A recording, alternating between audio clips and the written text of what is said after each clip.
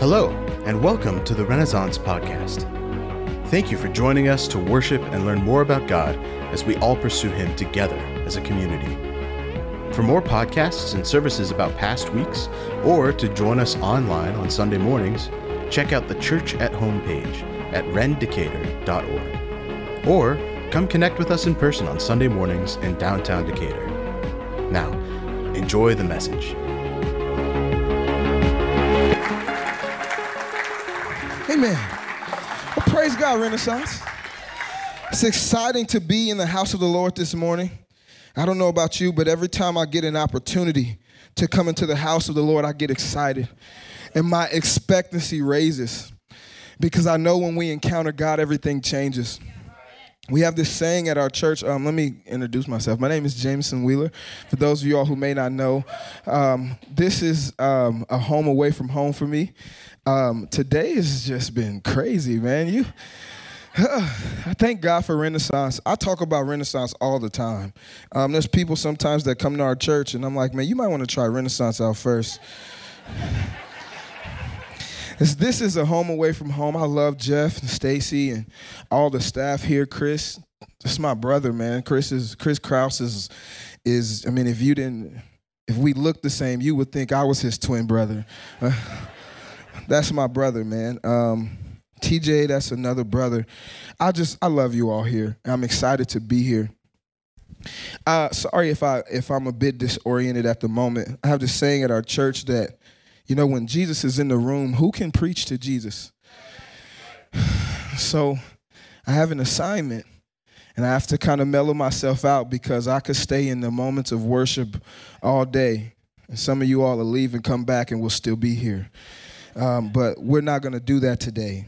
I'm just extremely excited. I want to say this ahead of time because this is a home away from home for me. Hopefully Jeff invites me back. This word that the Lord has kind of laid in my heart is really been tough. I was talking to Jeff back behind the stage there or in his office, and one of the things that I don't normally do is I don't normally share or preach what God has given me personally. Maybe let this be a side note. I believe that preaching is an assignment from the Lord, and I don't take that lightly at all. But I don't think as preachers, and I know there's more preachers in the room than what meets the eye. I mean, you guys got a whole doctor that plays the drums. So, I mean,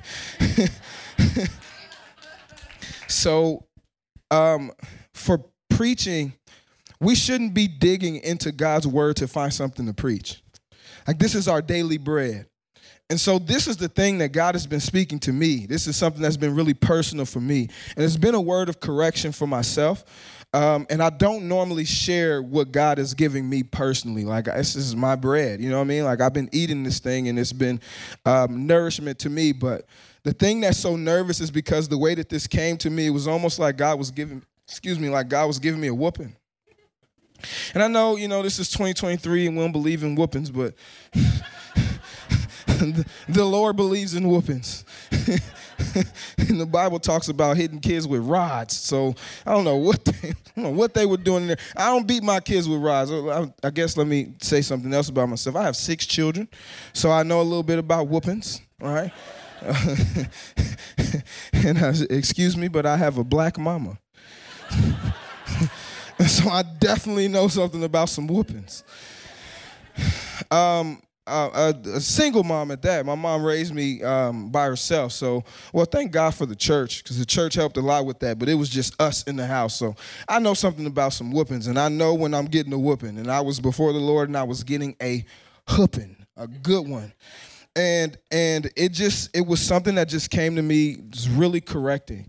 But when the question came forward, what is that one thing that God has been speaking to you about here lately? I love this series, by the way. This is what God has been speaking to me about. And so I want to be true to what God is saying to me, and that is the obedience factor. If we pay attention to, I hope that was enough introduction, Jeff. You can polish that up later. If we pay attention to the state of Christianity today, there's a lot of how can I say this, emotionalism that's involved in our walk with the Lord. And if you hear me umming a lot, it's because I'm looking for words that can polish up the way that this came to me. Because I want to be nice, but there's going to be a moment, because that clock is back there, there's going to be a moment where I stop umming. I'm giving you all a heads up. Just take your own words, all right? You guys are very educated in here, so you get it. And if it comes off a bit rough, I pray that the Holy Spirit will begin to polish it up. I'm going to do my part here now at the beginning while I'm conscious of what's going on, but I don't think it's going to stay that way. There's a lot of emotionalism that has been involved in our walk with with the Lord. Like, we've said things like, I feel as if God is leading me in this direction, and our emotions have been what's leading us, and sometimes our emotions have led us away from the voice of the Lord. The Bible talks about how his sheep knows his voice. And there are times, more times than not, when God speaks to us and it directly contradicts our emotions. If you're looking for any other type of preaching, this is what you're going to get today. There are times when God's voice completely contradicts how we feel. And so God is saying to us in this era of Christianity, because I believe that we're on the verge, or we're on the edge of, and I hate saying things like this, but this is just for vocabulary's sake, we're on the edge of something great. Like, there's a stirring in the spirit where God is moving, and you can tell that God is moving, and there are different things that's happening. People being baptized, people coming to the Lord, miracles, signs, and wonders, things like that taking place, things that we've only heard about, we're beginning to see again. And I believe that what's going to sustain the move of God is the obedience of the people of God. Because what will happen to us is, don't do too much clapping, because then I might start preaching like I'm at home for real. And then it's going to be like, forget the clock, I'm the pastor. No.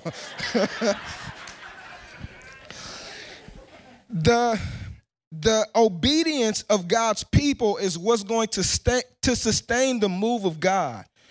And so we have to get to a place as believers, and we're going to go to scripture here in just a second, where our service, our worship to God is more than just a song.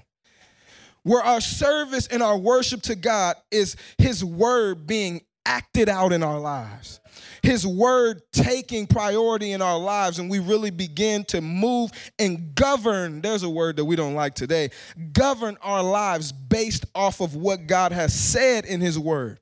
And then the direction that we get when it's time to make decisions, we begin to make decisions based off of what God has said to me now, not based off of what the road may look like. Because a lot of times what we do is we make decisions based off of what's to come after this decision. Let me give you an example, then we'll read the scripture. We'll sit down and we'll look at 2 jobs. And we'll make those decisions based off the pros and cons of those 2 jobs. Well, this job has these health benefits, while this job doesn't have as many health benefits, but it's more money. And or hear about this one, because maybe it's some single folks in the room. We'll begin to make decisions about dating based off of my current condition of loneliness. And so I'm lonely now. I don't have somebody to talk to, and so now I'm on plentyoffish.com, Christian Mingle. And I'm looking for a spouse because I'm lonely and I want somebody to talk to. And then we start dating these people, and we base our next step based off of what they got going on in their life. Well, does he have a job? Right? Well, does he still live with his parents? Does she? Never mind. All right. And we don't take those decisions to the Lord in prayer. And we don't base those decisions based off of, does this person have a genuine walk with the Lord? Or, God, what job have you assigned me to? Because maybe these 2 jobs that offer all of these resources, and I'm not saying neglect your family, but we'll get to there in a second. I'm never telling anybody to neglect their family. I'll never do that. But we'll begin to base these decisions based off of what this decision will do for me, and not based off of what God has said. So let's go to the scripture. 1 Samuel chapter 15. I'm going to start at verse 17. I know I gave them a lot. So I'm going to paint a picture real quick for you, tell you the story. So there's this guy by the name of King Saul who was anointed as king of Israel. And I could really get into some of this stuff maybe another time, but he's anointed as king of Israel because Israel decided that they need a king. God didn't tell them that they needed a king, but they decided we want to be like everybody else and we need a king.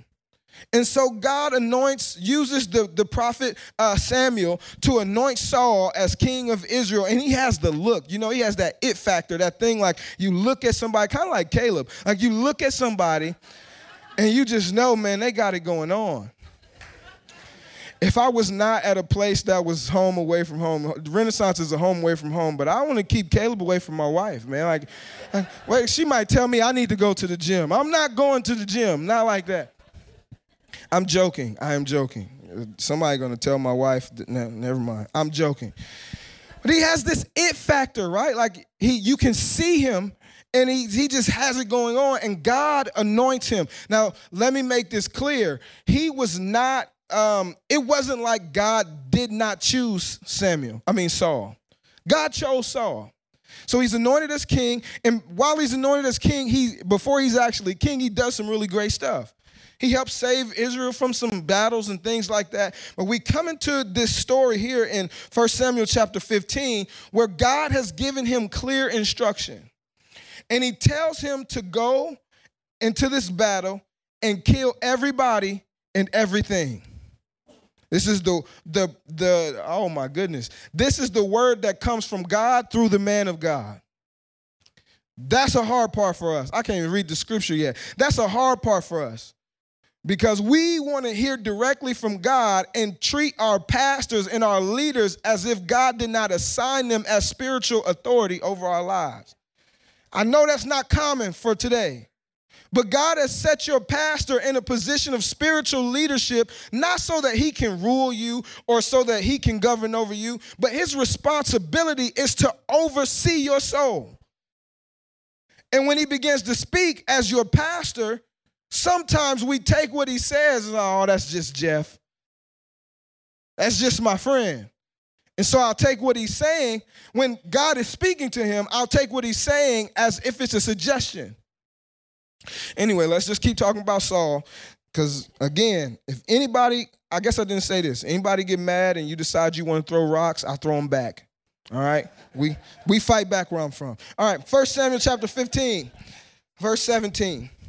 Samuel said, although you were once small in your own eyes, did you not become the head of the tribes of Israel? And I want to say this. I'm reading in the NIV. I think we have the ESV on the screen. They basically say the same thing, but there's a couple words that I wanted to point out here. Samuel said, although you were once small in your own eyes, did you not become the head of the tribes of Israel? The Lord anointed you king over Israel. If you have a paper Bible, underline that part. The Lord anointed you king over Israel. And he sent you on a mission saying, go and completely destroy all those wicked people, the Amalekites. Wage war against them until you have wiped them out. Why did you not obey the Lord? Why did you pounce on the plunder and do evil in the eyes of the Lord? This is Saul's response. But I did obey the Lord, Saul said. I went on the mission and the Lord assigned me. I went on the mission the Lord assigned me. I completely destroyed the Amalekites and brought back Agag, or however you pronounce that, their king. The soldiers took sheep and cattle from the plunder, the best of what was devoted to God, in order to sacrifice them to the Lord your God at Gilgal. And Samuel said, does the Lord delight in burnt offerings and sacrifices as much as in obeying the Lord? To obey is better than sacrifice, and to heed is better than the fat of rams. For rebellion is like the sin of divination, and arrogance like the evil of idolatry. Because you have rejected the word of the Lord, he has rejected you as king. So look at what happens here. Saul gets an assignment from God. He goes into the assignment and he sees some things with his eyes that maybe were not detailed by God, which is he saw how good some of this stuff looked. And when he saw how good some of this stuff looked, now, what we just read was his excuse. He really was lying because he wanted to keep these things for himself. If you read a little bit before this, you see where Saul has set up an altar to himself on the mountain. But he's lying to the prophet. He's lying to the man of God. And he says to the man of God, well, we kept these things so that we can give them as an offering to the Lord. Now, here's one thing that I wanted to kind of point out here. Our offering, our worship, our service to the Lord should not come from our emotions or what we feel like is right. And I've said this already. I'm going to say this a few more times. Our service to the Lord should be based out of a place of obedience. This is what God said. Practically, what does this look like? There are some people, maybe not in Renaissance, but in churches all over the world that are serving and volunteering in places that God did not tell them to serve or volunteer. There are people that are standing in pulpits preaching that God didn't call to preach. There are people that are leading worship simply because they have great voices or because they're talented and skilled on instruments, but this is not where God has assigned me to serve. Maybe God called you and your talented self to serve on the toilet committee. But my emotions say, now this is where things get a bit tough because we see this all the time. My emotions say that I want to be on the stage. I want to be seen. I want people to see my service to the Lord and look at what I'm doing, and maybe other people will get excited about serving the Lord. But God said, what if God said, I want you to serve in a place where no one tells you thank you. I want you to serve in a place where no one sees what you're doing. Is it easy to obey when I'm being seen in my obedience? Or is it, well, let me not even make that a question. It's easier to obey God when I'm being seen. But how difficult is it for us to obey God when the things that he's called us to do are not things that get us recognition? It's not easy. But it's still the obedience that God is requiring from us. So we see Saul, he takes all of the good things and he says, I'm just going to give these to God. I won't even begin to talk about finance. Because how many times is our offering based off of something that we've budgeted? But when God called us to a place of giving financially, y'all told me be comfortable. When God calls me to a place of giving financially, that also has to be obedience. All right, leave that alone. That hurt. I felt something there. So Saul says to the prophet, and this is the prophet's response. That's why I love God so much, because God will use our excuses and begin to teach us a lesson. So he gives him this excuse, and he responds to the excuse even though he knows that this is a lie. And he says, wait a minute. Do you think God is excited about this offering? Is God more excited about your outward expression than the condition of your heart? That's what his response is. Is God more excited about the burnt offerings and the sacrifices than your obedience to him? Because true obedience is a heart issue. It's a condition of the heart. It's where my heart is so submitted to God that when he asks me to do something that hurts, I don't mind doing it. Why? Because I'm submitted to him. And here's where things get a bit tough for us, and this is how this word came to me, because it was really easy for me to obey God in the first year or two of me pastoring at our church when it was just 5 people coming to the church.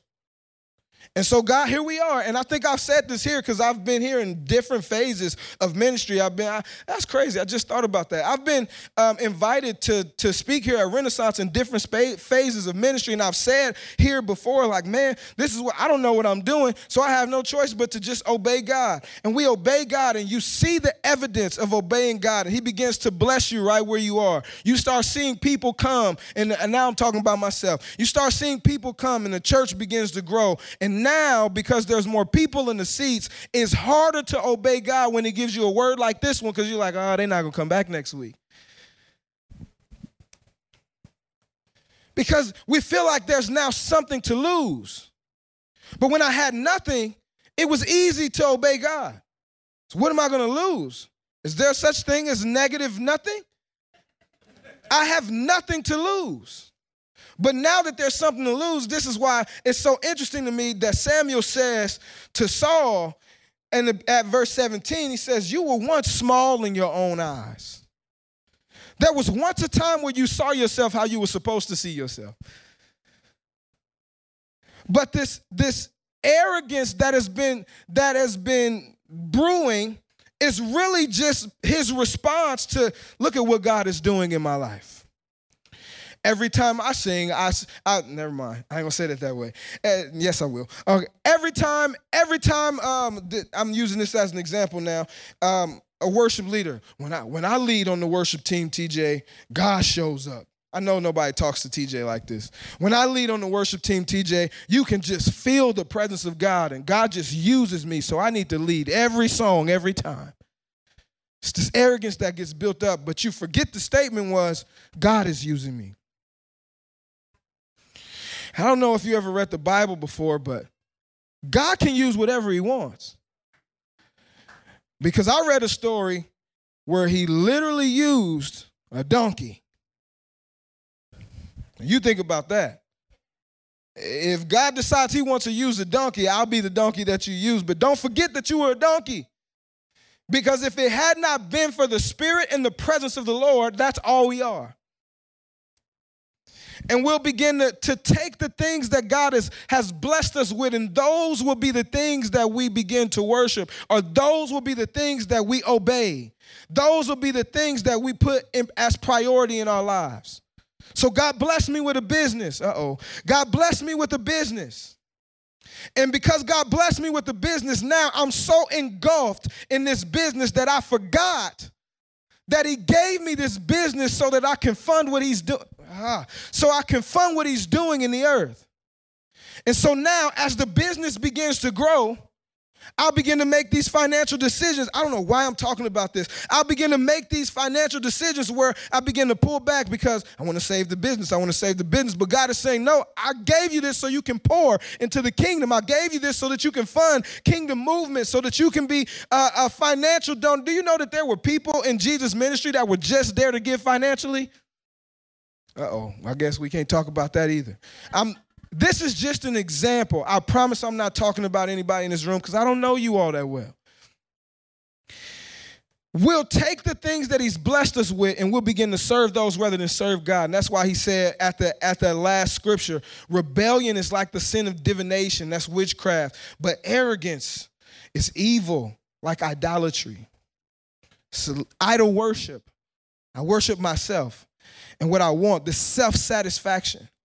And so now when I go to make decisions, I'm not asking God what you want from me. I'm looking at what benefits me the most. People of God, the first criteria of a disciple, the first criteria of one that follows Jesus says you have to deny yourself. Obedience is one of the nails that holds us on the cross. God, I'm going to obey you whether it looks appealing or not. Last scripture here, Matthew chapter 7. This is amazing. I'm almost finished. I wanted to read this in the Message because it just kind of popped out to me in the Message translation. Matthew chapter 7, verse 21 through 25. Knowing the correct password, saying master, master, for instance, isn't going to get you anywhere with me. That's so amazing. This is why, this kind of stuck out to me being pointed out this way, because in other translations, it almost looks like somebody's trying to get into heaven. But this one is like Jesus is saying, that's not going to get you any additional favor with me. So let's make this clear. There's no works that we can do to gain access to heaven. Access to heaven has been granted to us by Jesus' obedience.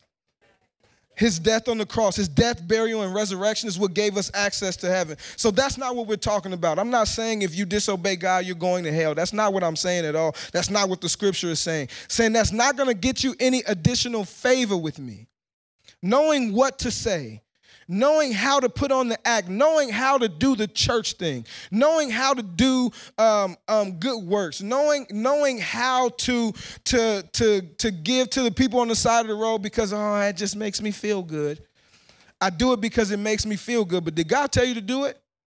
Because I guarantee you, if God told you to do it, it might look a little different.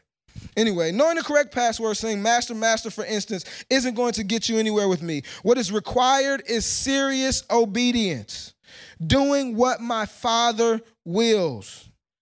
I can see it now at the final judgment.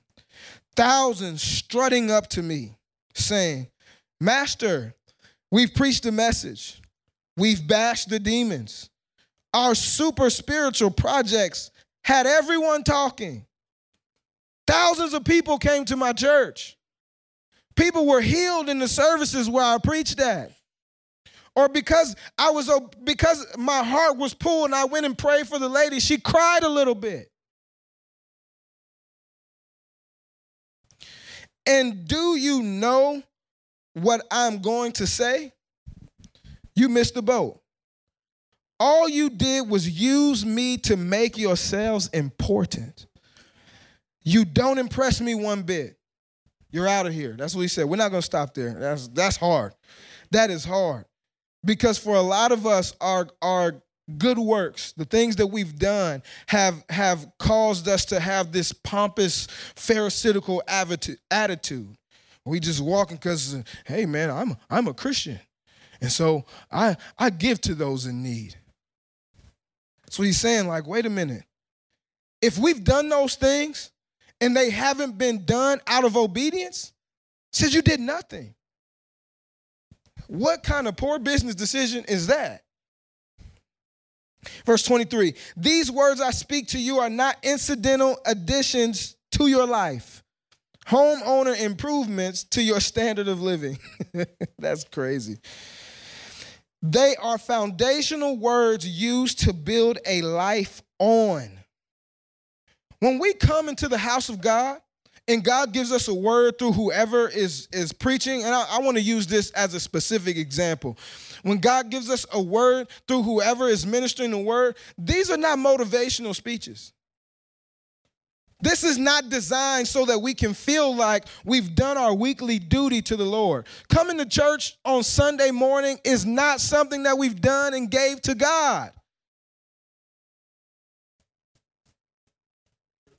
That's kind of hard. We haven't done God a favor by being here. This is for us.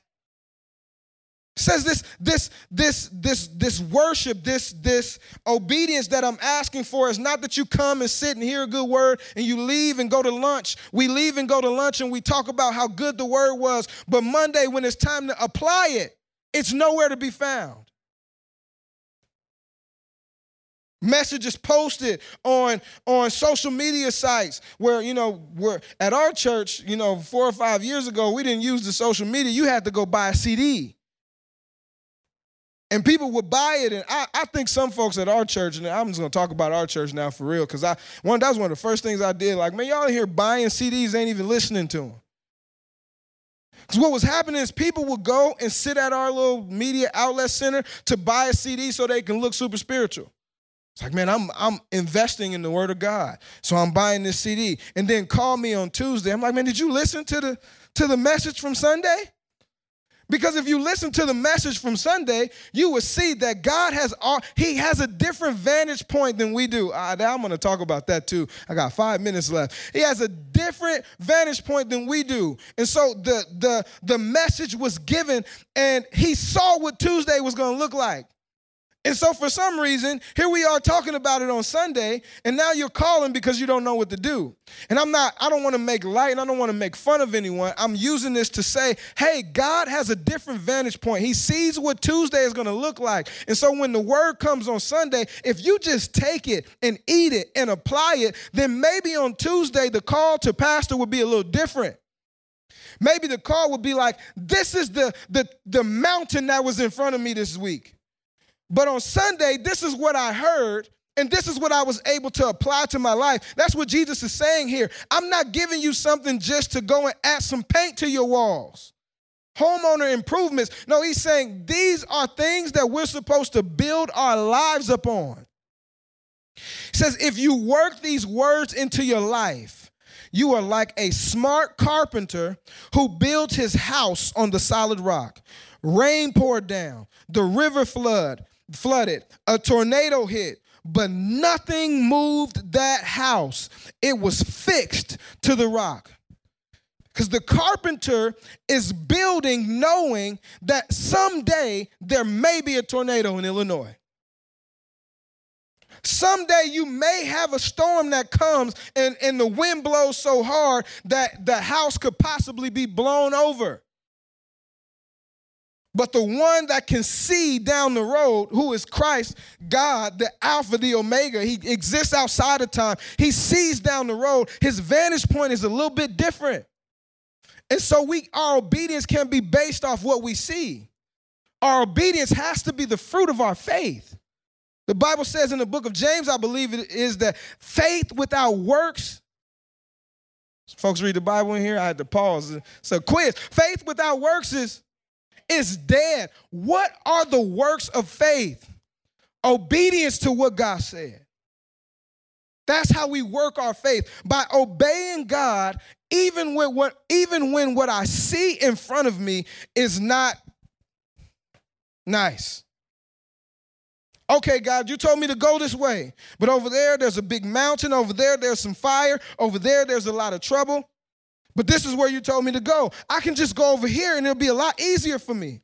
Saul says, I can just keep this stuff and it can be a lot easier for me. If you read a few more chapters down in that story in 1 Samuel, now, this isn't what literally happened, but there was, after the death of Saul, there was an Amalekite that tried to take credit for it. Well, what's that got to do with anything? These are the same people that God told him to kill off. The same ones that God said, kill all of them, later on tries to come and take credit for Saul's death. I don't think that's ironic. I don't think that's coincidental. I think what happened there is God is saying, listen, I can see things from a place that you can't. Just obey my words. Obey my teachings. The worship that God is looking for is not our song. It's not just our song. The worship that God is looking for is not just our offering. The worship that God is looking for is our obedience to him. I'm going to close this now because I just need to stop. But this is made so somebody asks, why are you talking worship? Is this confusing? You talking about worship? You talking about obedience? You cannot worship without obedience. There's this thing, when reading scripture, that's called the law of first mentions. The very first time worship is mentioned in the Bible is in Genesis, I believe, chapter 17, where God has told Abraham, he's told Abraham, hey, I want you to sacrifice your promise. I want you to sacrifice Isaac. The one that you were waiting years and years for? The one that you went into the process of trying to get Hagar pregnant? Oh, the legitimate one. I want you to sacrifice him. And Abraham says, he gathers a bunch of things together and he tells his servants, you all wait here. And he grabs Isaac and he says, the boy and I are going up to the mountain to worship. How crazy is that? So the boy and I are going up to the mountain to worship. That gives us this picture of what true worship is to the Lord. True worship to the Lord is a heart that's surrendered and a life that's obedient. Because Abraham was so surrendered to God, he takes Isaac and he's willing to lay his son on the altar, the thing that he's been waiting for, the thing that was promised to him, the thing that he went through hell and back for. He's willing to sacrifice it because his heart is surrendered to God. And so out of obedience, he lays Isaac on the altar. And God stops him. It wasn't the blood he wanted. I'm going to say that again. It wasn't his son's blood that he wanted.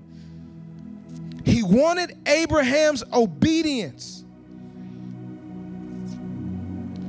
this is what real worship looks like. It looks like this is what real corporate worship looks like. It's not just a Sunday morning thing. It looks like when a body has heard from God and is willing to move simply based off of the fact that God said it. I don't need any other evidence. I'm talking to myself now. I don't need any other evidence. God, if I get back to a place where it's just me and you and there's nothing else, I don't need any other evidence. All I need is your word. And that's what I'm going to base my life upon. Not based upon whether or not this church grows or based upon whether or not this business grows. God, if we get down to where the family has nothing again, I'll do it. Why? Not because I'm looking for your provision down the road. I know you to be a provider. I've seen that time and time again in my life. No, I'm going to do it simply because you said so. And if nothing else shows up, my fulfillment is found in my obedience. This was one of the things now where in the beginning of ministry for me, I think this may have been like back in 2013 or 14 when I initially got married. God called me to quit my job. Some of you all may have heard this before. Like my wife gets pregnant like the day of our honeymoon. She got pregnant. She gets pregnant. We find out she's pregnant and God calls me to quit my job to go into full-time ministry. Like, okay, guess that's what we got to do. I was young. 23, 24 years old, young, and like, all right, here we go. I mean, I've been to a place where I wasn't even thinking about the fact that I got a wife and a baby coming. It's like, this is what you said. But I told God, I said, okay, but if I'm going to do this, my wife has to be in agreement. And I went and talked to my wife, and she said, I kind of felt the same thing. So here we are, full-time ministry, because God says so. And I just know that this is about to be cool. Like, man, I'm about to get these stages, shows, because I was doing rap music then. Like, it was Christian rap music. I was rapping and stuff and CDs, little mixtapes and stuff out there. Like, man, I'm about to go travel and do ministry. You know what I ended up doing? Food bank and church janitorial. You know how much they paid me? Nothing. So we got to a place where we had to literally believe God for $5 to put in the gas tank. And gas was like $4.90 something. So let me get a gallon of gas. I get to the church. Ended up having to move my pregnant wife in the house with my mom. Lost our apartment. But God, this is what you said. And it was such fulfillment for me in those times. Like, this is what you said. And we see God just show up supernaturally. Like, I don't know if you believe this or not, but you can't refute my testimony because this is things that I saw. Like, somebody just bought us a car. So we needed an SUV because we started having kids. Like, it wasn't just one. We started having kids. So now we need an SUV with third row seating. Somebody just buy us a car. I'm just sitting in my room, depressed, playing PlayStation because we have to take a kid to the hospital and there's no money.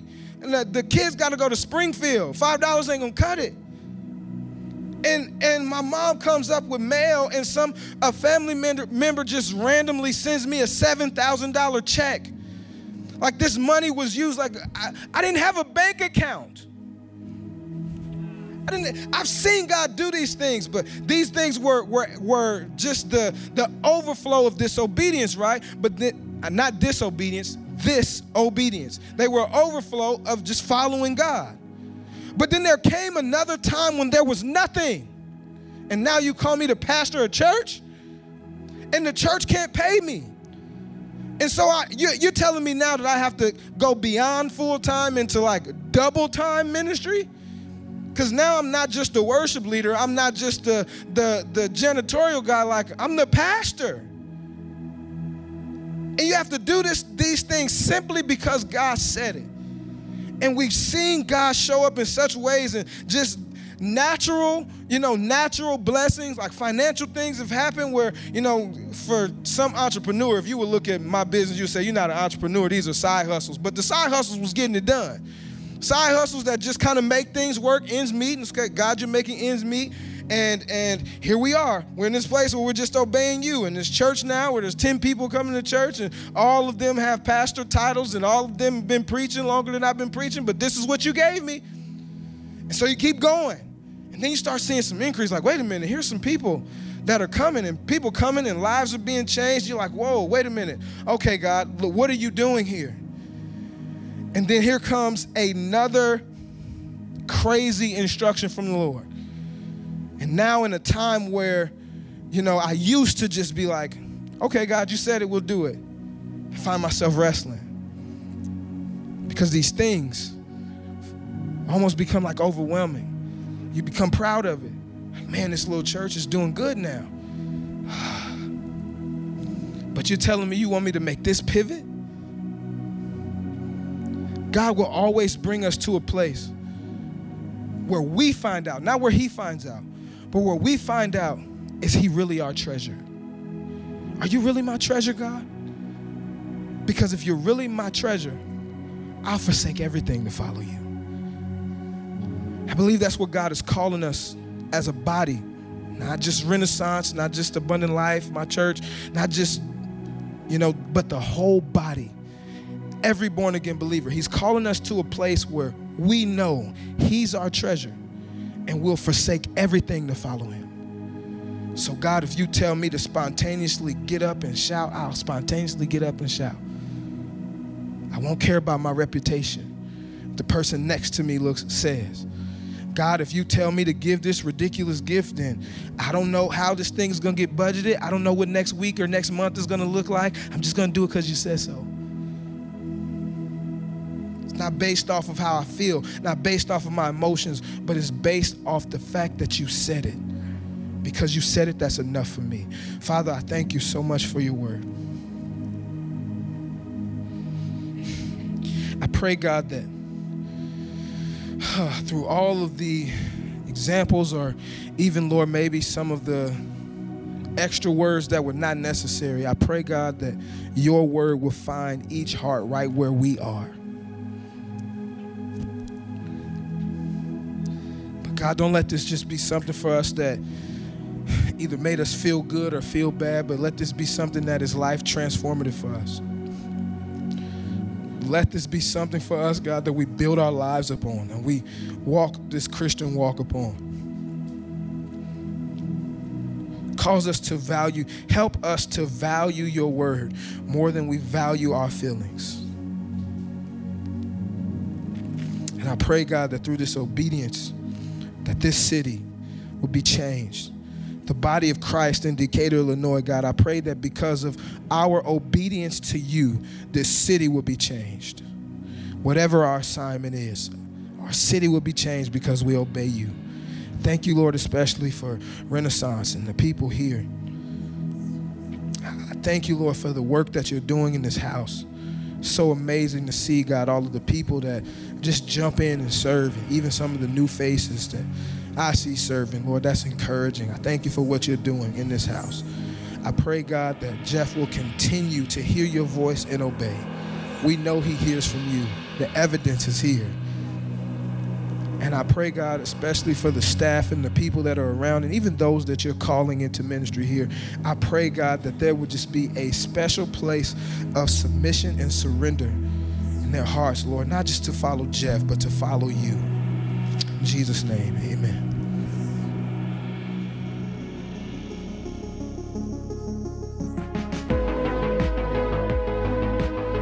Thanks for joining with us today. We would love to support you and have you be a part of our community. So please, check out the Church at Home page at rendicator.org. There you can ask questions, request prayer, find past messages and podcasts, and even contribute to the growth of the church through online giving. Or you can come see us in person on Sunday mornings in downtown Decatur. We can't wait to see you.